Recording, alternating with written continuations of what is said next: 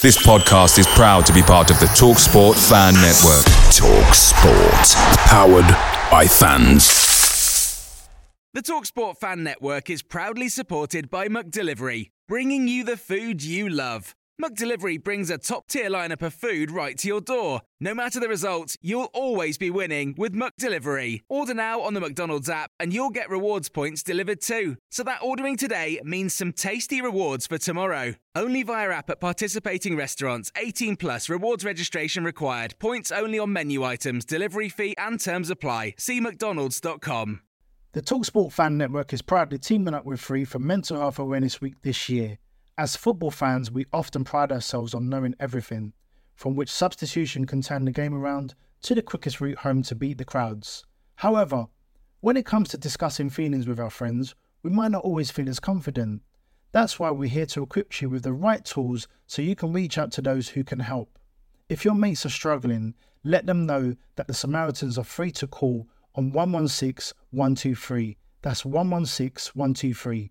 They are there to listen without judgment or pressure, 24/7, 365 days of the year. Let's all take a moment to talk more than football. With fast funding up to $10,000 available through NetCredit, our online application process was designed to get the money you need quickly if approved. You can borrow an amount that meets your needs and repay in a way that works for your financial situation. And we report on-time payments to credit bureaus, so you can build credit history as you repay. See what NetCredit can do for you today. Check your eligibility without affecting your credit score at netcredit.com. All NetCredit loans and lines of credit are offered by a member of the NetCredit family of companies or one of our lending partners. Visit netcredit.com/partners for more information. This week on RVER, sponsored by Progressive Insurance. Oh, that new doctor is drop dead gorgeous. Oh, please, he's just another Ivy League educated surgeon with good hair. No, he's different. Nurses, we got a Class C motorhome with a detached driver's side mirror. Meet me in the OR. Stat. Right away, doctor. No, she's on break. I'll handle this one. Oh, you conniving little... When your RV really needs saving, Progressive has you covered. See if you could save with a leader in RV insurance. Progressive Casualty Insurance Company and affiliates, covered subject to policy terms.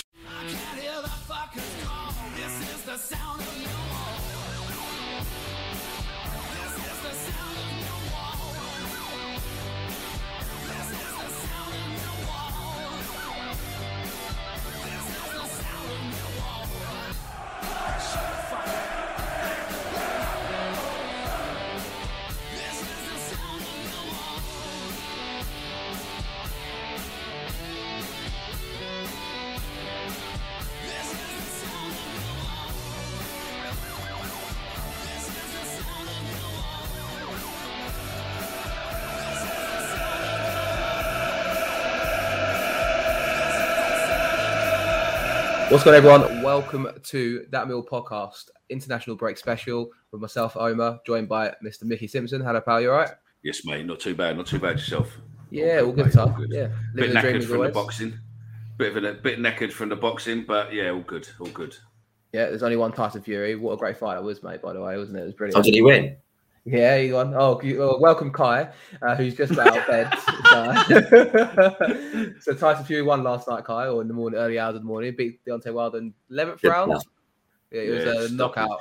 But you have to watch it to tell the story, to be honest. It was quite an eventful fight. And yeah, to be fair, I think it was a good advertising for heavyweight boxing in that sense anyway. It's probably one of the best fights in recent years, definitely. Yeah. Superb fight. And Tyson Fury is head and shoulders one of the best heavyweights ever.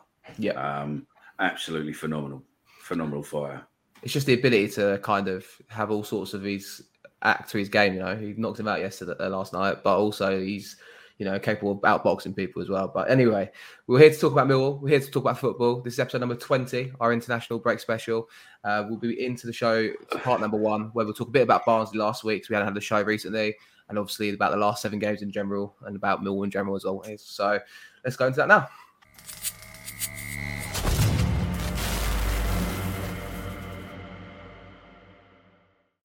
And welcome to the first part of the show. Chaps, we're here to talk about all things Millwall. Mate, you're laughing away over there, but people won't even know I fucked up when I first went in there.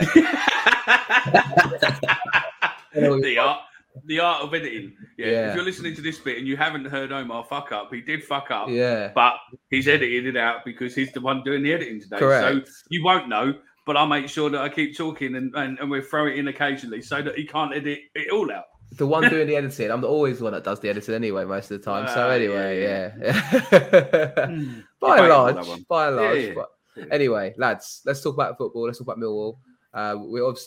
We didn't get the chance to show last week after our win at Barnsley. Obviously, I was up there, Kai.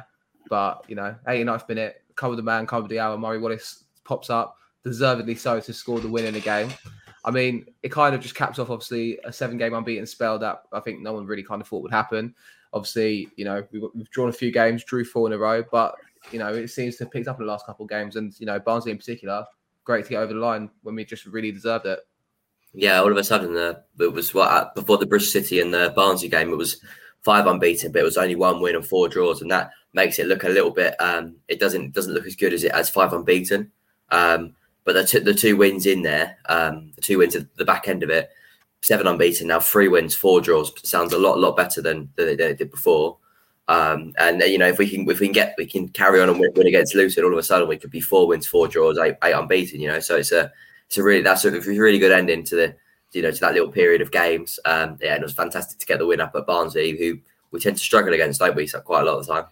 I mean, yeah, it was a tough game. Obviously, it was a grim northern away day, so to speak.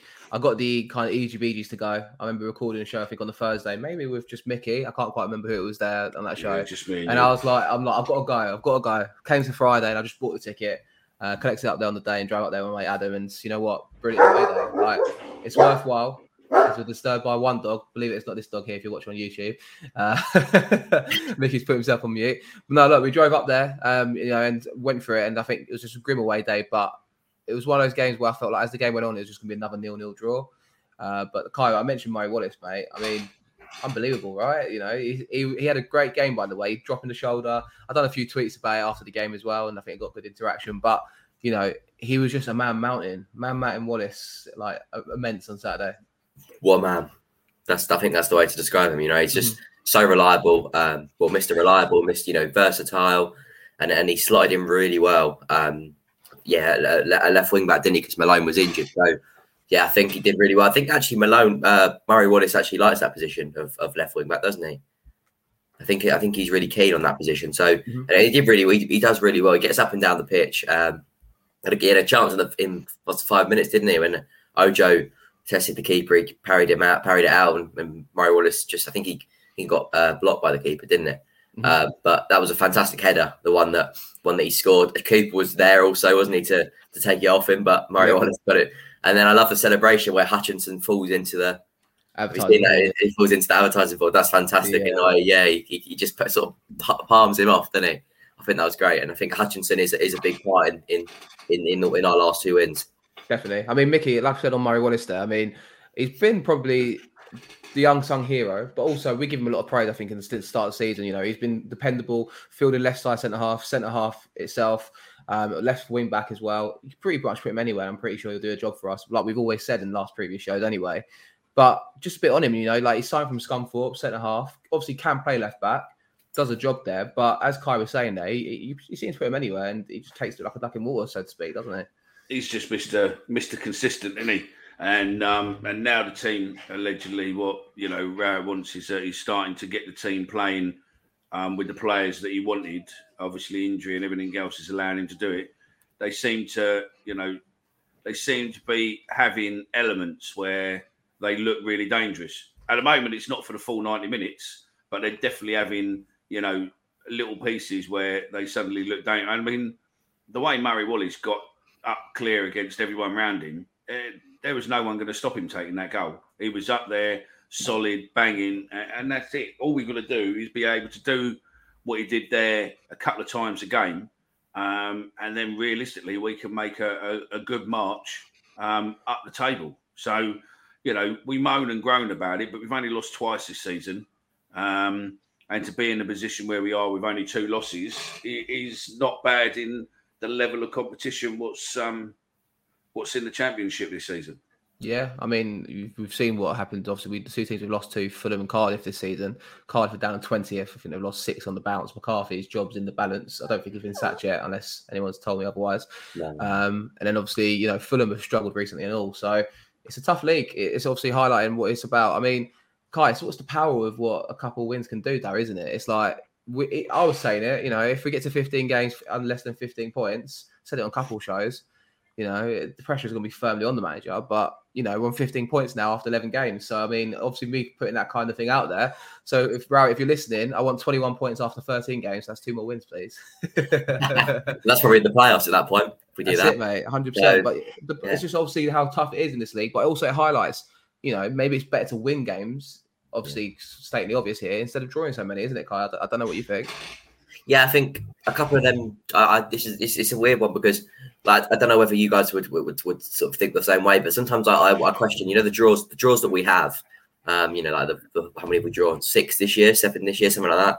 Mm-hmm. Would you sort of take get rid of 4 of them draws and go 2 wins, 2 draws, 2 losses, 2 wins and 2 losses? Add another 2 losses in, but get the other 2 wins. Because all of a sudden, if you get more wins, it looks better, doesn't it? I guess. Definitely. I don't know how you want to get them points, but it looks better if you win games rather than draw them, even if it does mount up to the same points, and then lose game. So, but it's good that we're hard to beat. I mean, every time we draw, I feel like it's a loss. Before Bristol City game. So, but I think that shows how far we've come under Rowett and how far as fans our expectations have gone up, which is positive because that means that the club's moving forward. And everyone, and we're in the positions that we can win games. So yeah, I think that sort of highlights the expectations that we've got around the club now that they've gone up because I think that the players have raised them. Yeah, definitely. I mean, Mickey, the problem is though, I think from what Kai's saying there to carry on from that, it's not necessarily that we're drawing the games. It's always just been the style of play at site, isn't it? I think that's what's kind of. We can take 46 draws in the season if we really had to, as long as we was like playing competitive, fast, good football. Easy on the eye to watch. Obviously, away from home, if you told me we're going to score a 90th minute winner and probably edge the game on the balance of play and deserve to win it like that, I'm fine with that. But it's the home games as well, in particular, isn't it, Mickey? I think only 2 home wins now this season. Obviously, 5 games in, it's got something to probably put right, especially when we change at the top of the table. Yeah, we've got to be playing attacking football at home. Away from home, you want to definitely make sure that you get that point or the win, by. A stroke of luck, but at home you need to really be, holding it because the problem is that the more it carries on with this boring level of football, the more you're not going to be playing for any fans because the more and more fans are getting pissed off of it, the more and more fans are staying away, the more and more the fans will, are just going to get on your back. And the problem is with Millwall fans over the years is that the last thing in the world you want is Millwall fans getting on your back because you then have to really perform to get them back on side. And it's literally, if he just played a form of attacking football, even just occasionally done a 4-4-2 at home, he would get them on side because, even if we lost 5-0, but we played attacking football and really took it to the opposition, then, we'd be happy to, to sit there and watch it. It's just that same old shit week in, week out. I mean, it's so predictable. It's unbelievable. We know what's going to happen. We know it's going to be a corner where we're going to score from. We're not going to really have a go in open play. It's just the same shit. We get a free kick. It's going to be Jed Wallace who's going to have a go. And you know what's going on. Do you know what I mean? It's just... Maybe it's a balancing act to find here because I agree with you, to be fair. It's just some things you made there. But yeah, we were 2-1-0 wins, but one was a penalty after Jed Wallace came on and Defoe won the penalty for a through ball. And the other one was a corner, set piece. It's good points, isn't it? Like, Kai, is that sustainable? Probably not. But is this paper over in the cracks or is this maybe a sign of things slowly coming together? What way do you kind of put it, Kai? I think it's a sign of things slowly coming together because I just question, that teams like, there's a team like Coventry, they're exciting to watch, aren't they, Coventry? When I watched them the other day on the telly, they were brilliant against Fulham. They were outrageously good. But then, 3 days before, they were awful against Luton. And I think that's just their style of play. So one day, if it works for them, they can click and win 4-1, 5-1. But on the day that they don't play well or they get undone, they can lose 5-4, 5-0, which I think is probably the opposite end to us, isn't it? It's probably the other end of the extreme, how they play and how we play. But I think the 2-1-0 wins are starting. I reckon they're showing signs of improvement. I reckon hopefully we can now kick on now and start to win, put games to bed, earlier in the game, so we don't have to be sort of looking over, watching, really being careful in sort of the 90th minute. Against Bristol City, that game could have been out of sight, couldn't it? When Billy Mitchell had a chance, George Saville could have hit it as well. And if that's 2-0 in the 85th minute, it's game over, isn't it? So the last 5 minutes is sort of done. But yeah, you've got to be just try and win these games a bit more comfortably. I think it will come, because I think the players look as if they're getting more and more fit, more and more back to their normal self, especially Saville. You look at Saville, the last couple of games is actually starting to look as if he's a bit of a shadow of what he was. We can see the elements of what he had before, and potentially it's coming back in. So, are we gonna be a lucky team and come into the final half of the season where we start making a run and we're getting stronger with fitness, with players coming back, and actually start causing teams problems? Because most interviews for the last, so many months, Rowett keeps saying, I just want to be able to pick the team that I want. At the moment, I'm having trouble doing that because of injuries, blah, blah, blah. And are they just going to gel? As soon as he manages to pick the team what he wants, are they going to gel? And are they going to be able to score in open play rather than, banking on set pieces and penalties or free kicks and stuff? And that's all we want. If we can start doing that and start nicking games 2-3-0, 2-2-1, I think that's when we're going to show ourselves to be where we want to be, and make a run for it. But look, the season's not over. We're still in it, without a shadow of a doubt. We're still in it. All those draws have saved us. If we'd have had, I think we've had 6-7 draws. If we'd have only had 2 draws and the rest losses, then we'd be banging trouble now. But we're there or thereabouts. A couple of wins changes everything. I mean, look at Fulham. When Fulham played us, they were on fire. And since they played us, they're fucking banging trouble. I mean, they got spanked by Coventry. I know Coventry were good, but they still got spanked by Coventry. Well, Fulham are 5th place, Coventry are 3rd. Yeah, you're right to say, obviously, and we could have probably beat Coventry. There's positives to take from some performances that we did get the draws in. I mean, one thing I'm pleased about most is 2 1-0 wins, in a sense that they're 2 clean sheets as well. Obviously, Bielkowski came up to a little bit of criticism at the start of the season, maybe a couple of people doubting him, but you've seen in the last 7 games, so to speak, since the international break, the opponent save at West Brom, he's been quite immense for us, I think, again at the back. And obviously, I think Hutchinson returning is a key one for us as well, isn't it, Kai? We've always said that we've banged the drum about Sean Hutchinson for a little while, haven't we, really? Yeah. So he's one of those players, when he's not in the team, you miss him, and when he's there, you kind of just take him for granted a little bit, isn't it? Yeah, I mean, you just sort of don't really. He's one of them players that when he's there, he does his job so well, and I think defending is a bit like that. The defenders can go a bit unnoticed, can't they? Sometimes, because obviously they're not the ones probably scoring the goals. So they're the way they defend and the way their style of play. I mean, Hutchinson's crucial to us, and I think if we actually watch Hutchinson when he plays, he's just so good he's got so much better on the ball. He's so good in the air. He's so strong. I think he's crucial. Just starting attacks from the back. Finding Jed, even Ballard. Ballard takes it forward. And I think against Barnsley, I thought, I don't know about you, I know you were there, but I thought when I was watching it on the stream, I thought that we looked better. We looked the better side in the second half. We penned them in. I thought they're the odd chance for free to hit the side netting, but I thought for the majority of the half, we were in the Barnsley half. So I thought we definitely deserved it. We was definitely in the ascendancy in that second half there. And you're right about Hutchinson. I think also, even just his reading of the game, like he's when to go for a tackle, when to come up, when to push back. I think he reads it very well and all that as well. I think, we definitely had the fair share of the game and deserved to win it. First half was shit though, wasn't it? First half, yeah. I mean, they came at us early doors. I think Collie Woodrow, I call him the Barnsley Harry Kane. He's on corners. He's their captain. He's a striker. He's like the main talisman for them. He's almost like what Harry Kane was to Roy Hodgson. I'll say it to my mate, and he was cracking up about it as well. But they were asking questions of us, but it weren't really like issues, so to speak, to be worried about. I think we'll talk about Hutchinson. I'm pretty sure he gave the ball away that led to a one-on-one opportunity that Bielkowski again dug us out of in the first half. But we'll allow Hutch that one mistake, won't we, Kai? So it's okay. Yeah. But in the second half, I think we kind of kept going, and made a couple of subs. Afobe was well pissed off to get subbed off for Matt Smith at the time. But, as soon as Matt Smith comes on, he almost scores from a corner straight away. And I think it was one of those games where it weren't going to be a pretty football game. We just had to get over the line the way we did. And that's what we did with Murray Wallace. I wanted to raise a question, though, something that we all know about anyway, lads. But 11 goals scored this season. What would you say is Jed Wallace's percentage of involvement with the goals? Not to say percentage, but what do you think? How many goals and assists has he got from them 11 games? Go on, Kai. It's probably one for you to guess. It's 4 goals, 4 assists, isn't it? It's 4 goals, 4 assists. Yeah. There's the problem. Is that not Jed Wallace FC in full effect there? I mean, you could call it Wallace FC. Yeah, or Wallace FC. Yeah, you're right. It's Murray Wallace, obviously. Yeah, so we've had A Wallace involved in 9 of the 11 goals we've scored this season.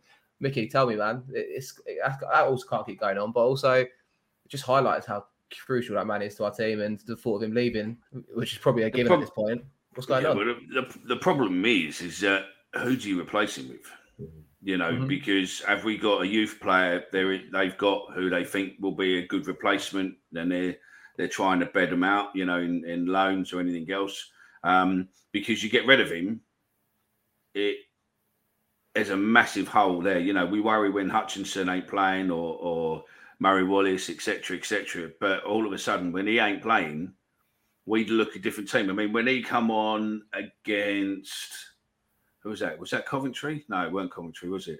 When he come on and scored with the penalty boys. Murray, Jed Wallace. It was Barnsley game. He was a sub on the Barnsley game. And yeah, not Barnsley. Sorry, not Barnsley. The Bristol City game. That's it. And he just looked, because we spoke about it on the show, that the whole team just suddenly got fired up, and it looked completely different. And it had an intensity to it. It's just, we've obviously understood, and if the club hasn't, then fuck me, they're even more stupid than, you know, people give them credit for. But if we haven't started looking for a replacement already, then we're going to be banging trouble when he leaves. I think we probably have, to be fair, because they do like to pick, or they used to pick their targets at the beginning of the season and have meetings about it and decide how they're going to get them, etc., etc. But I think unless we really do make a big play for the playoffs and potentially look as if we're going there, we've got to understand that Jed is going to be off next season. But it all depends whether or not there's a Premiership club what's going to want him. I mean, you know, you've got to ask yourself, is he Premiership quality, even for a lower end Premiership club? Is he quality or not? Because he's getting on. He's probably got 3 or 4 years left. He wants a bumper payday for his pension and everything else, which you understand. But he's still got to gel with a team. Well, you know, he's probably never played with before, and it could all go tits up for him. So, you know.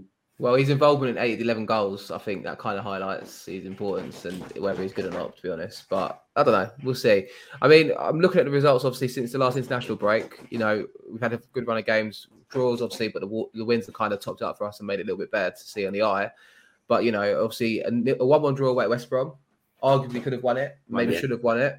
Yeah. Swansea away 0-0. It was just a damp squid, wasn't it? But I think the game was there to be won as well. That was a disappointing thing. But, you know, at the same time, it's like going Barnsley and getting over the line. It makes it kind of, you know, show that we can do that. 1-1 draw against Coventry. Bradshaw's got to be disallowed. We could have won that as well, though. Could have won that. Obviously, we lost against Leicester, but we'll access the cup. 1-1 away at Forest. Should have won that. But for a freak cross goal. That's another one. And then 2 wins, obviously, back-to-back against Bristol City and Barnsley. That's 8 points potentially we could have got. I mean, you put 8 points onto the league, it suddenly puts us into playoffs, doesn't it? Puts, I think, into the top 3, doesn't it, potentially? 8 points more, just working it out, it puts you on 23 points, which is second place. Yeah. Nicely territory. But then this is it, though. I think this kind of purposely highlights what Millwall is to us as fans, where it's such a... There's a double-edged sword to being a Millwall fan. There's a double-edged sword to supporting Millwall. There's a double-edged sword to following Millwall, because, you know, what could easily have been so good could easily have been terrible. But also, I suppose that's just football in general, isn't it? But, you know, 11 games, 11 goals, 11 goals against, goal difference is 0, 15 points. You know, 3 points off the playoffs. I think what I want to say to kind of round this part up, so to speak, is it's like the season's still starting. Does that make sense? We're not really away from anything. We're not far away. And obviously, we're in there. Like, as long as we're in the mix and we're still there coming into the season, I think we'll all be happy with that. It's just obviously, as you said, Mickey, just trying to get the football to be a bit more prettier at home to watch, isn't it? Yeah, you need to worry about getting the crowd through the door, because if you don't and you lose the crowds coming in, that's when things turn and that's when things go wrong drastically. And with everything else, what's going on with, outside of the club's remit, or, outside of their control to a degree, there's a lot of bad feeling, and you just got to, at least if you play good football or play football people want to watch, the rest of the bullshit seems to just play a lower part of it. We've seen this week with other bits and pieces going on, with the knee and stuff, with the way that the disabled fans are being treated at the minute and stuff like that. If you're playing good football, all of a sudden, all of that just becomes, party to it rather than being full facial. So yeah, we're waiting to see more attacking football at the Den, please, Gary, and normal service will be resumed. We will get the 3 points a game if we can just play a bit more attacking. Kai, I mean, like I said, 6 games since the last international break. I'm looking at Mill's fixtures. 1 second, I had him up. Look at Mill's fixtures now, going into the next set of games before the next international break. Luton at home, Sheffield United away, Stoke at home, Huddersfield away, Reading at home, and Derby at home. So that's 1, 2, 3, 4, 5, another 6 games. Some favourable games there. I think 4 home games and 2 away games, Kai. It's there for us, isn't it? Like to put everyone together and try and, really push yourself up to the mix of where we want to be. Yeah, definitely. I mean, it starts with the Luton game, doesn't it? They're a good side, but, again, any team comes to the Den, we need to try and take all 3 points and, don't make the Den a fortress like it has been in recent years. Sheffield United away, I mean, we always tend to get something up there, don't we? I mean, we're quite good up there, so see what happens there. But Stoke, I think, is probably the only one that's going to be a really tough game. They're a good side. Watching the other day on the telly against West Brom, but I don't know how they didn't score until the 80th minute. They were. It was the most one-sided game I've ever watched. It was West Brom as well, so it was quite impressive. But yeah. At Progressive, we know there's nothing like the feeling of riding your motorcycle with your buddies on the open road. It's a potent cocktail of thrills, laughter, and pure adrenaline. A feeling that would be impossible to recreate on the radio. Until now. Hit it, sound effects guy. I'm real proud of you, son.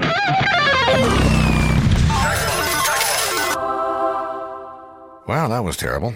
Our apologies for even trying. Quote with Progressive and see if you could save with America's #1 motorcycle insurer. Progressive Casualty Insurance Company and Affiliates. I think the other games are all winnable. As a Stoke, the Stoke game's definitely winnable. So yeah, it'd be exciting to see what we can do and see if we can put a little mini run together from the 6 games. I mean, I think we did before the international break, didn't we? For the last set game started, I think we said out of 21 points, how many would you like? I think I said something like 14, something like that, didn't I? Quite drastic. So I'll take that back. I go out of 18 points. I'd like to see if we can try and get 10. I reckon that's reasonable. You weren't far off though with the 21 point shout though. To be fair to you, 1, 2, 3, 4, 7, 10. You was almost there. The optimism is obviously there to be seen, but I guess another 10 points from the next 6 games, Mickey, would be brilliant. But in general, though, there's some good games there that we could definitely fancy ourselves. Yeah, out of all of them, the one I'm looking forward to is Derby, purely because it's a completely different day, and you will see bits and pieces on there. But obviously, Derby game is going to be our remembrance game. So we'll have Bomber in the Navy, and I've found myself some Army guys, serving guys. Having trouble finding an RAF guy, but yeah, I found them. So the Derby game. Hopefully, the atmosphere, what we can create for that, we hopefully get the fans on board, and the fans give us the 12th man, and we win against Derby. Also, it's always nice to kick a team when they're down, especially a team like Derby. There'll probably be loads of fucking people writing in moaning about that, but it's always good to kick a team when they're down, because all these people will go, oh, that's some football like blah blah blah. Listen, if we were in that position, fucking 71 out of 72 teams, mate, or the 91 out of the 92 teams, mate, would be jumping on us, absolutely ridiculing us and laughing and everything else. So, it is what it is. And just when you think Derby's luck couldn't get any worse, then you read the paper that Mike Ashley's potentially going to be buying Derby, and you just think, poor fuckers. But no, I think the Stoke game's winnable. Luton I'm a bit nervous about, because Luton seems to have found their feet and they're playing good football at the minute. Yeah. So I would like more out of the next six. If we can out of the next 6 games, if we can get 3 wins, then I'll be more than happy with that. I mean, this is to highlight how crazy the championship is. Just for a quirky one, Luton last 2 games, 0-0 draw last out. Time before that, they beat Coventry 5-0. And then remember what Coventry did to Fulham last weekend as well. Yeah. It's like the championships is quickly becoming that championship again, isn't it? It's just the competitiveness nature of it. And I suppose what should then highlight that? I mean, let's try and take a positive from the fact that we've only lost 2 games and drawn 6. If you're hard to beat in this division, you're going to be in the right area. Look at Bournemouth; they've not lost a game yet. Gary Cahill's signing for them seems to have done wonders. But I suppose if you're not losing games, but then obviously you need to convert them draws into wins or try to get a couple more on the board, then you're kind of going in the right direction, and it keeps mentality kind of at a sturdy kind of pace as well, Kai, don't you think? Yeah, definitely. No, and just a quick point on Fulham. They really did screw me up that day because they were 1-0 up at half time. I'm thinking I put 2-0 in the predictions league, so I'm right on course. I saw 4-1 at the end. I was like, what is going on here? So, I don't think anyone could have predicted that. No, but I absolutely agree. I think the draw, the not losing definitely keeps you in with a shout, keeps you in there. It's just if we can sort of convert them draws into wins, if we can, then we'll be right up there. Don't talk to me about the prediction league. It's that league that Mickey just sets the results for and forgets Turbo and else to do it. So I forgot to do my pick. He's the top. No, he's not top. But I think I've been here. Maybe yourself, I'm above you 3 at the minute. I think. You 3. Yeah, us 2. That's because he sets it and then forgets to turn. Do you know what? Whereas I was at the start of the season going, "Oh lads, don't forget to do the championship." Yeah, I did do a couple. So listen. Don't make me show the group chat because I have been reminding you to do them. Only once. No, there's about 2 or 3 times, but that's okay. Bitter is not a nice face for you.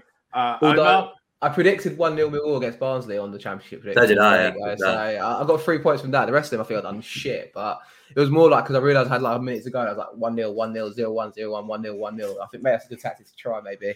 That's all I do. Is just look for it and you go, right. To it's like doing the football pools back in the day a little bit. Exactly. Like just picking numbers and hoping for it. Yeah, I mean, unless you really do pick them. I mean, you look at some of the guys who are at the top of that league. That's unbelievable, where they're picking correct scores week in, week out. I mean, they should be putting their bets on, mate, because they'll be making a fortune. But it's hard. It's easier just to look and think they're going to win and just put a score in and hope that they win because at least then it's a point. And those points every week. But it is hard. When I've done it years back, when part of AMS, where we done it part of AMS with a prize, and it was hard to remember every game to make sure that you've done it every game. You just kept forgetting. And all of a sudden, you'll suddenly drop right down that league table. It's one of those that you need to do. Really, what you need to do is do it right at the beginning. Yeah, no, for sure. My turn for my dog to make a little bit of a noise, by the way. So it's the barking special. This she's there you go. But lads, I mean, I'm trying to think. Obviously, Kai's made his predictions there. 13 points. Did you say 13 or did you say 10 from that 6? 10, 10. Yeah, but I'd like to go 12. But I'll go 10. Right, I see. Okay, well. Be interesting. Okay, cool. So I think that's going to naturally end up part number 1 here. I think when we come back, we should have a little bit of a discussion, a couple of points, and then we'll be back for that in a second.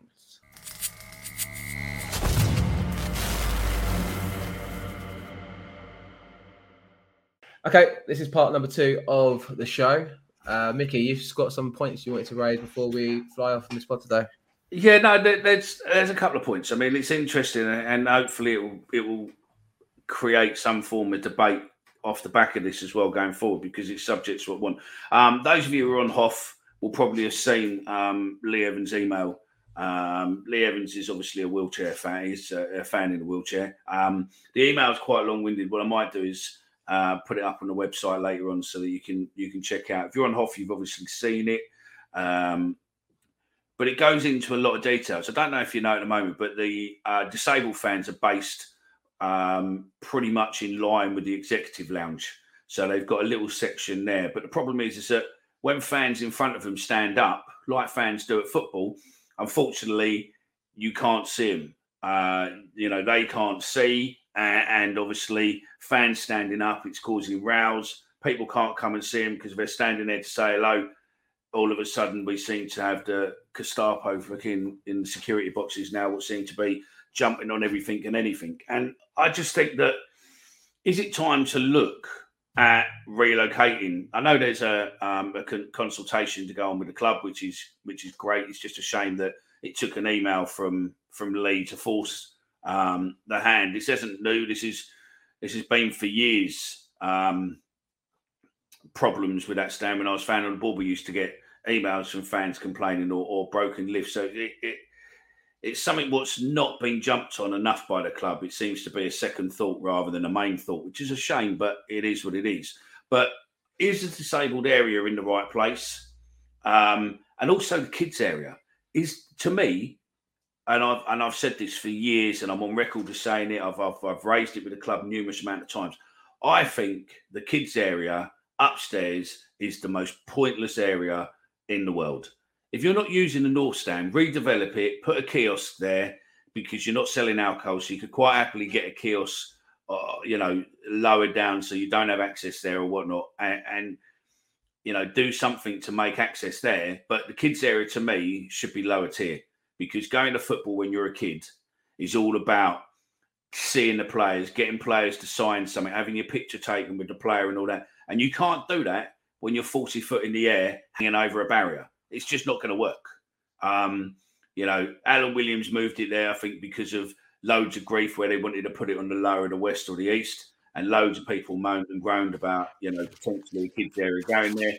But to me, the kids area needs to move. And I honestly believe that the disabled section should move. I think the disabled section could go at the bottom of the north, or even, I know you sit there, Omar, but, CBL lower, they could quite happily have a section of that dedicated to disabled, or another part of the stadium dedicated to disabled. But I just think where they are at the back of the crowd doesn't work. I mean, what's both your thoughts on those? I mean, the family stats changed about 3 times, hasn't it? I remember when it used to be East Lower about 20 years ago, maybe 15 years ago. Then it moved to West Lower, home side of the dugout, and then it moved back to then East Upper, hasn't it? So I don't know. I think with the thing for the kids, obviously you want the kids to be down and up close to the players. I think, I don't know why it moved away from being the East Stand in the first place. Alan Williams, and also I think they didn't like the fact that it was so close to the away fans. So then you got that, yeah. And then they moved them, but the problem you've got is that, okay, I understand that they moved it from the East Lower, West Lower, because of fans didn't like that they were sharing it with kids in the language. So they moved. So they decided to put it as a complete area up the top. But the problem is they have loads of problems. People buy kids' family tickets and then they jump over the barrier and disappear up into the other parts of the East Stand. So they've had nothing but trouble up there with fans buying cheap tickets and going to sit in the normal stands. Mm-hmm. And most games you watch it, allegedly, all the season tickets have been sold for the family, but you look at it on some games and it's empty. So to me, just build a purpose-built stuff down. Maybe it's one of those. Maybe the North Lower could be the stand for the kids, maybe, and then they can have that area there. I mean, obviously, then you've got the away fans above you, so I don't know how you'd work that out. No, I don't know either. I mean, it'll be, I remember, Bill, years ago when you used to have fans underneath where the ones above used to spit on the top of you. So you sort of, I don't know what the correct answer is, but I think, the problem is that the club's now in a stance where we've spent loads of money on the stand. But to me, kid going to football ain't going there to play fucking Xbox and play games in the concourse. To me, they're going there for football. And you would have that interaction and that connection if they were lower tier rather than being upper tier, because the only reason that they're probably playing Xbox and all that is that they're so far away from the action that it's boring. At least if they're down the bottom, potentially they're going to get a ball in the stand. Potentially they're going to see a player taking a throw in and you're right next to him. And that, to me, is where that loyalty to the football brand starts. When you're suddenly next to a player where you can touch them. And then that's when players become your heroes and you suddenly really, really like it. I mean, Carter, you're the youngest. Obviously, happy birthday for last night, mate. Thank you very much. Get that bit in. But what's your views of where the kids stand is? I mean, how did you get into football? Well, I've always sat in the Coldborough Lane upper ever since I was younger. what I do like what they've done this year, they've got rid of the wire, haven't they, down the bottom of the tiers, the lower tier. You know, on the what stands that? They haven't. They have on CBL, I think, but I think they've put it back in West and East. Have they? Because last game, last game was there still wire? Was there Not no wire? They've moved it now. CBL. They got rid of it. The chicken wire. They got rid of it. They got rid of it at CBL, didn't they? But they put it back in. They put it back in East, I think. But the last game we went to, I think was Coventry, wasn't it? It was superb because there were so many kids sitting on the wall enjoying the game. Fucking brilliant. That's what it's all about, you know. But health and safety having a nightmare with that, though. Yeah. Oh, yeah. The stewards hate it. I mean, with the I know. I think I saw you say something online the other day about the disabilities or the wheelchair users to sit under the little floater. I wonder whether or not, if you want to try and incorporate United fans in the way of it, couldn't you, the gaps between the stands? Could they not develop something in one of the corners? I know a lot of football stadiums I know away fans. I think sometimes I remember going like Cardiff and the disabled sports will be like kind of to the side, but on like a ramp sort of thing, and kind of no one in their way, like because it's kind of over a tunnel way, so to speak. Or I just wonder whether or not maybe Mill could develop something where, I know that obviously they're emergency exit points, some of them, but then if you think about the side where between the east and the south lower, that's I think that's what they've got a big gate there, haven't you? But if you could try and fit something around it or above it, I don't know, maybe you could try and develop something like that where you can I agree with you. I mean, that big gate's there in case they ever need to bring an ambulance onto the play field. Yeah, so because the North Lower, I think you're probably thinking like it's kind of out of the way, isn't it, and away from the home fans. I think that's probably something it you could say. Yeah, it is. And there's been people saying, Phil's been saying, well, I sit there, it just needs this. But the trouble is that what you're going to come across is that people who sit there already ain't going to want to move. So what you've got is that you're going to go, right, we're going to block out this section in front of the disabled fans. We're going to purposely block all this up. But the 100, 150 people who've got season tickets there, they're going to go, I don't want to move. Why am I moving? This is where I've sat for 20 years. I don't want to move. And then it continues, and the club's going to end up backing down like they have done previous. To me, disabled fans should be looked at as an important part of football rather than a second entity. To me, they should be, they should have, in theory, the best parts. If we had proper lifts in the club, I mean, I don't know if they're still working, but if you had proper wheelchair lifts and everything else in the park, and the problem is with that is that the building's very old. If it wasn't necessarily designed with all the disability rights, what we had when it was built, what we have now, it's hard to sit there and make it. But where the kids area is, you could in theory get people there if you had the facilities to get them to there, because it's a good part of the stand to a degree. I suppose it's a wasted area. It's not a wasted area, but it's where the kids are now. You could have facilities there. But again, it's where are all the disabled toilets? That's the problem you've got. Is it because where they are now, there's disabled toilets already close? You've got access. You've got everything there in case you need to, an emergency. You can get them out the door quickly. If something happens, you can get medical help to them and all that. So, I mean, it's not as straightforward as going, let's pick them up from there and move them there. There is a lot of logistics to go with it. But I just think that it's just something which should have been thought about a few years ago. There's plenty of organisations. I mean, I used to speak to organisations. There's something called Green something who I can't think of the name of them now. It'll come, but they look into it, into disabled access at football. And that's the problem. You've got the same as safe standing. We can't have safe standing in the stadium currently until we put corners in because the ground wasn't built for it. It was built for stands. So you haven't got enough leeway really to put in safe standing unless you rebuild the corners.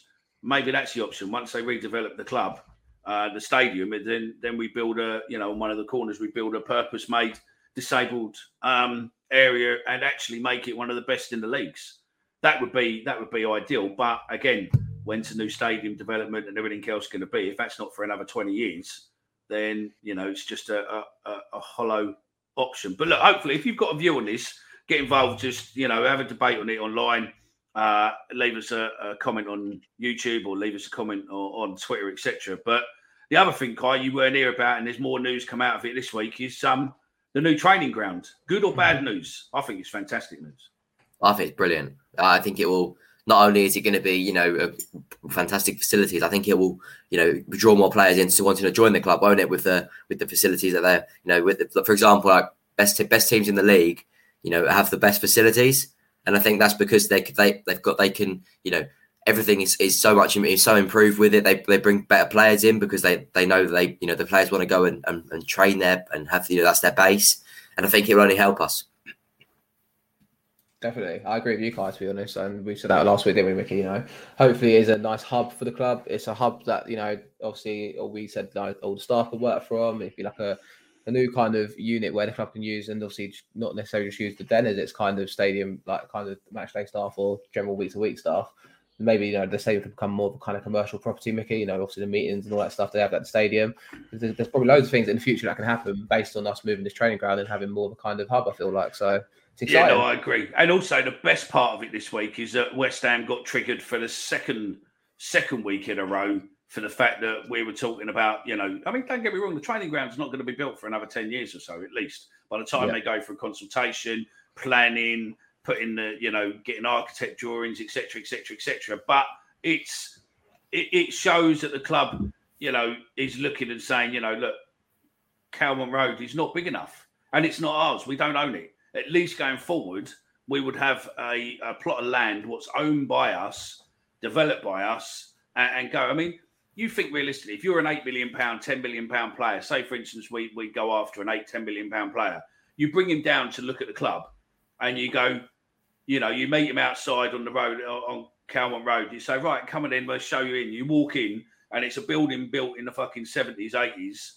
60s, 70s. It's a Mickey Mouse building. And you go, there's the gym, and you got a couple of treadmills and everything, rowing machines and all that in there in a badly ventilated room or a badly fucking insulated room. And you suddenly go, yeah.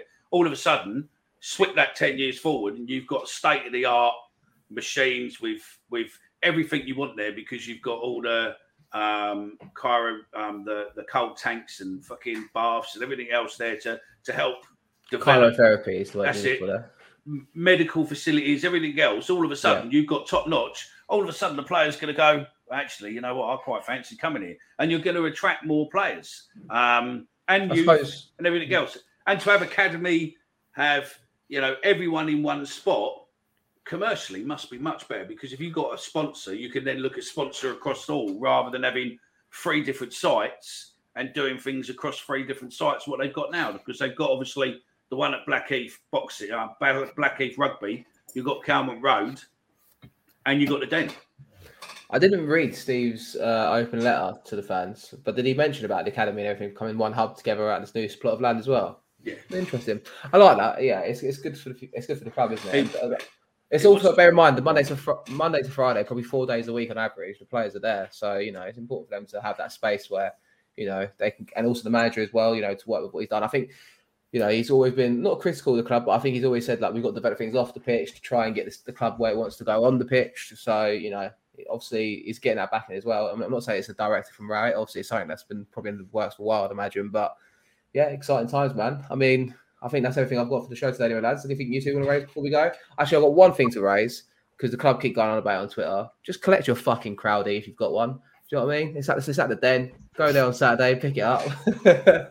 I'm sure, I didn't get one in the end, but I'm pretty sure everyone's going, collect your crowdie. There's always a statement out there from the club, isn't there? So we should have done a few ourselves, Mickey, just to shits and giggles. But yeah, collect your crowdie. That's my one message I've got for you. Absolutely, collect your crowdie. Yeah, crowdie. Crowdie. There you go. Crowdie. Yeah, collect it. That's it. I think it's been a good couple of weeks or so. We've triggered, with the help of Millwall admin team, we've triggered West Ham twice over the space of 2 weeks, which is highly fucking amusing. For a team what allegedly doesn't give us a second thought, they've seemed to have really triggered us. Even the fact with the training ground, why the fuck that's a story for West Ham fans, I do not know. For people who don't even own their own fucking stadium, it's absolutely hysterical. But yeah, I think it is. I mean, look, it's great. We've got things looking forward to. If you're an RAF and you are like rocking horse shit, if you're an RAF person and you're a Millwall fan, or even you're an RAF who listens to this and has a little affiliation from Millwall, get in touch. You can find my name on Twitter. It's Mickey MFC. Drop me a DM or info@thatmillwallpodcast.com. Get in touch. You're running out of time, but we've got some good things planned so far for November the 6th, and I'll do some behind stuff. We've got a couple more shows coming shortly. I'm doing a show on fans' rights and stuff. We've got some other stuff being planned. Good times. Remember, if you are subscribing, please subscribe to the YouTube channel. We are slowly approaching 500, which is unbelievable. And thank you very much for that. And I've probably taken the words out of Omar's mouth here because he's giving me dodgy looks. So I'll just shut the fuck up now and let him speak.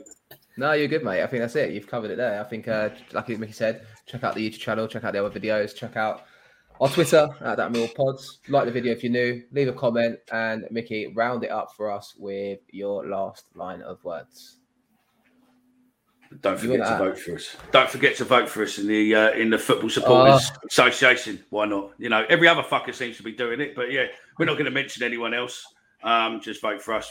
We're the best, we're the brightest, and we're the best looking. So vote for us. And don't forget to send Kai some messages if you listen to this, because it was his birthday and he turned the big 18. So now Kai. We are legally allowed to take Kai to the pub on away games.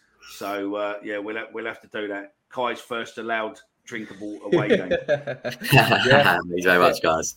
Yeah, thanks, Kai, for coming on as always, and thanks, Mickey. Vote for the black sheep of the Mill fan community, and we'll be back soon.